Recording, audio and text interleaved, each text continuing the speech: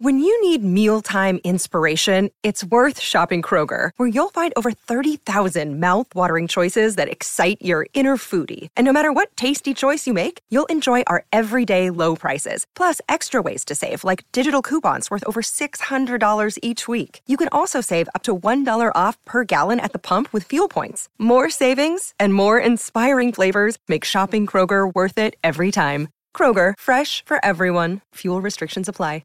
Hey everybody, welcome into the Woody Hayes Athletic Center. It was Student Appreciation Day, which doubled as Media Appreciation Day. Mad.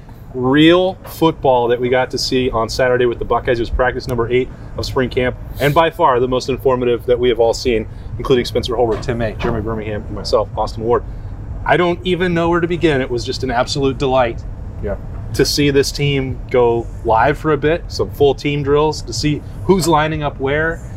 People going to the ground, scoring touchdowns. It was like Christmas, Berm. It was like Christmas. And like Christmas, something was opened. And it was Jackson Smith-Njigba all day. Can anyone in the country cover this guy? I don't think so. I don't think so. And I was watching just any rep he took was a guaranteed touchdown. And like one of the last drills of the day, they had CJ Stroud throwing it in the red zone. And they were like, last play for CJ. And I was standing there next to Jair Brown and J.K. Johnson, the freshman defensive backs, and they go, this is coming to the corner. Yeah. And then it went to the corner, and it was still a touchdown. Yeah. Everyone knew it was coming, and it was still impossible to cover. And that's the combination of Stroud and Smith-Njigba this year is going to break every Ohio State receiver record we've ever seen. But also, like in my notebook, the two names that I wrote down were Marvin Harrison and Keon Grays, because both of them made just incredible catches. Well, let me also say that Emeka Egbuka made the best catch of the day. Absolutely. With a one-handed deep ball grab over the shoulder. So wide receivers are good. Go ahead, Spencer. Also good. Defensive ends, defensive tackles. I thought we were staying on one theme there for a second.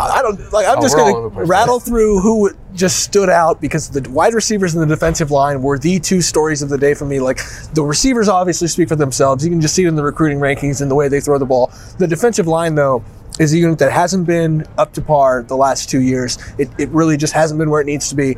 And if today one practice is any indication of how far that unit has come in one winter workout, one spring, it seems like they're really taking taking all of what has happened the last couple of years. Taking the bit. Yeah, absolutely. And they're champing at the bit to prove people that they can do what they need to do. That unit looks different. For my segue, I'm going to grab the word he used, stood. And I watched Mitchell Melton stand up, or stood. He stood up a lot on that defense. Maybe they haven't totally put that Jack package in now. It used to be the Leo, now it's called the Jack until they get it right, and it'll be the Leo, king of the savannah, by the way, not the jungle. Watching him play a little bit, watching them run a little bit of that defense was interesting to me. But going back to the wide receivers, I mean, all of those guys y'all just named stood out, and mainly because you knew. Like, I called a couple of those plays like you're talking about, Jeremy. This is going to Marvin Harrison Jr. in the corner, and it did. I thought he got his foot down, by the way, on a very controversial call there in the corner. It looked like a touchdown to me. But my goodness, C.J. Stroud still has great targets to throw to. I talked to Paris Campbell, former Ohio State receiver of repute, now with the Indianapolis Colts. Bottom line, after the practice, and he was just marveling at Marvin and all these other guys, and just how the depth just continues to bubble up. Yeah, I mean, I don't think it was a surprise to see them, playing so well. But the secondary didn't get picked apart all day, and it would have helped if they'd been at full strength probably. Josh Proctor got to be playing a little bit in 7-on-7, and I talked to him afterwards about how excited he was. He's a feature on practice report with Tim and I talking about him, but he's trying to get comfortable. It looked like he was not necessarily in that adjuster role, playing more of the bandit. We'll see if that's a long-term thing or just working him back in. I don't know. It's interesting how they're going to move those pieces around. But Court Williams also wasn't taking part in the full team period. So some of that was mixing things around. Cameron Brown limited for that as well, not out there. So you saw Jordan Hancock step up and get some reps. Denzel Burke, a couple pass breakups. So there were a lot of plays to be made, both offensively and defensively. I thought it was a pretty even scrimmage for the most part between those units. But I didn't feel that way for the offensive line against the defensive line, because Jack Sawyer and JT Tuimoloau, Ty Hamilton, those guys were wrecking balls. There was another name that you haven't said yet that I think I'm trying not to talk about him because you don't think it's going to matter, but Caden Curry is a monster. I think it's going to matter. He is a demon. Yeah. Like, I'm telling you what, you watch the defensive, the offensive tackles, he was around him every single time. And I was talking to one of Ohio State's people on the sideline and said, boy, Caden Curry, like, I don't know why his black stripe's not off. He does this every practice. And I asked Caden after, I'm like, so do these guys hate you yet? He's like, they're not used to guys going inside, but I just take a step and then I go and I'm right by him. So this is a defensive line that has a lot to prove, but it's also an offensive line. We talked a lot about it on Thursday, but there is some growing pains, and there is an area that this team struggled with last year, and that's the speed rush, and they're going to have to get better at that. Yeah, I was trying to determine as I watched whether it was more impressive what the defensive line was doing or a concern for the offensive line, and I tend to think it was just a bunch of really high-level defensive linemen, and it was one day, and we saw 9 periods, 10 periods of live work. It's not indicative of the entire camp when we know that the offensive line has been doing some encouraging things. Donovan Jackson specifically and Paris Johnson back at tackle. We talked about them on Thursday. Yep. So I think for me, I don't leave being, oh gosh, I don't know that if Ohio State can block the way they need to. I think they probably will. They're just not going to have to face Ohio State's defensive line on Saturdays in the fall. Absolutely. And when you look at, DeJuan Jones is still trying to progress, get to where he needs to be. Paris Johnson's still trying to get comfortable at left tackle. I know he is a left tackle and he's comfortable there, but there's still a little bit of, like you said, growing pains. Donovan Jackson, first-time starter, going against some really talented guys. I saw Teron Vincent get by him a couple different times. That's a veteran going against a second-year player. I mean, the defensive line is talented enough where you can kind of excuse this offensive line stuff. They also have a new coach that they're learning from and trying to get used to different schemes and things like that. So I don't really put it on the offensive line. You do want to see some more progress. I think if we saw them even in the spring game when we see them, I think they'll be better in 2 weeks. But then in August is when they're going to have to show that they can block the defensive line at Ohio State. Ryan Day had a quote on Tuesday that said, if you want to play offensive line at Ohio State, you have to be the best in the country at your position. Well, the defensive line has a chance to have a couple of the best in the country at those positions. The offensive line has to be able to reciprocate that. Yeah, and you brought up Caden Curry because I was going to bring him up. I mean, this idea that maybe he may or may not play as a freshman, man, you show enough of that in practice in live drills that you can basically get into the backfield untouched almost, you're going to play. Jim Knowles, I know that's going to jump out at him on video. They're looking for guys to make plays like that to just disrupt the defense, the offense, and especially the quarterback, which they didn't get a lot of last year. So, man, that bodes well just watching him live here. You got to see him in that All-Star game down in San Antonio, but going against the real deal here, it was very impressive to me. From you said on Thursday, you weren't sure how much we needed to talk about the tight ends. That unit is just kind of interesting to me at this point. If you're looking at somewhere where maybe there's a question mark for Ohio State, they scored a couple times in the red zone. Cade Stover looks natural still there. He scored. Bennett Christian scored a touchdown there in the red zone. It's early for him, but he's coming on. But if G. Scott was not available and not in the building for Ohio State and hasn't been throughout this week, and if that's not part of the equation, I don't know when he'll return. If he's not part of the mix there, that unit gets kind of dicey in a hurry with Mitch Rossi out, G. Scott not there. That's a group that, out of everything on this talented roster that we've talked about, that's maybe where you say, well, I'm not sure. Yeah, but there's still 4 guys that are going right now that are pretty talented with Joe Royer, and I noticed C.J. Stroud multiple times found Royer quickly and utilizing him in the passing game, the short passing game. Bennett Christian and Sam Hart are the guys that maybe capitalize on that right now. Sam's a redshirt freshman and has an opportunity to get into the mix. But if you're still talking, and all around college football, people are still talking about the transfer portal, and there's a lot of dudes still out there. If there's one spot you could maybe see Ohio State still add a player after spring, I wouldn't be surprised if it's at tight end. Right. But bottom line, the guys that are here have to step up. And you saw Cade Stover, the energy he brings to the position. Again, I think it's just very important for Bennett Christian and Sam Hart to make the most of these next couple of weeks, because one of those two is likely going to have to play a lot of reps come fall. I think one of the things that maybe even Ohio State has to try to adjust to is the fact that there's not a Luke Farrell or a Jeremy Ruckert on this team that has shown that they can do both things well. There's guys who are known blocking commodities. There's a couple guys who are known pass catching commodities, and you don't want to be able to tip your hand to a defense on what you're going to do based on your personnel.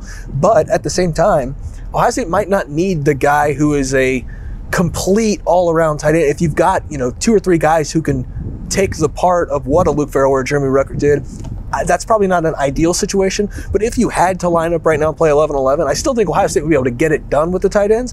But again, Ryan Day wants the best players in the country at every position. The tight end is probably the one area where we see a little bit of concern right now, and it's not even really a concern as much as it is maybe just a question of who's going to be that guy. There's always going to be a unit that is below other units. Of course, it's relative to the rest of the roster. But they had a couple of seam routes, wide open. I go, man, okay, the first one, okay. The second one, boom, the guy's wide open. You kind of go, okay.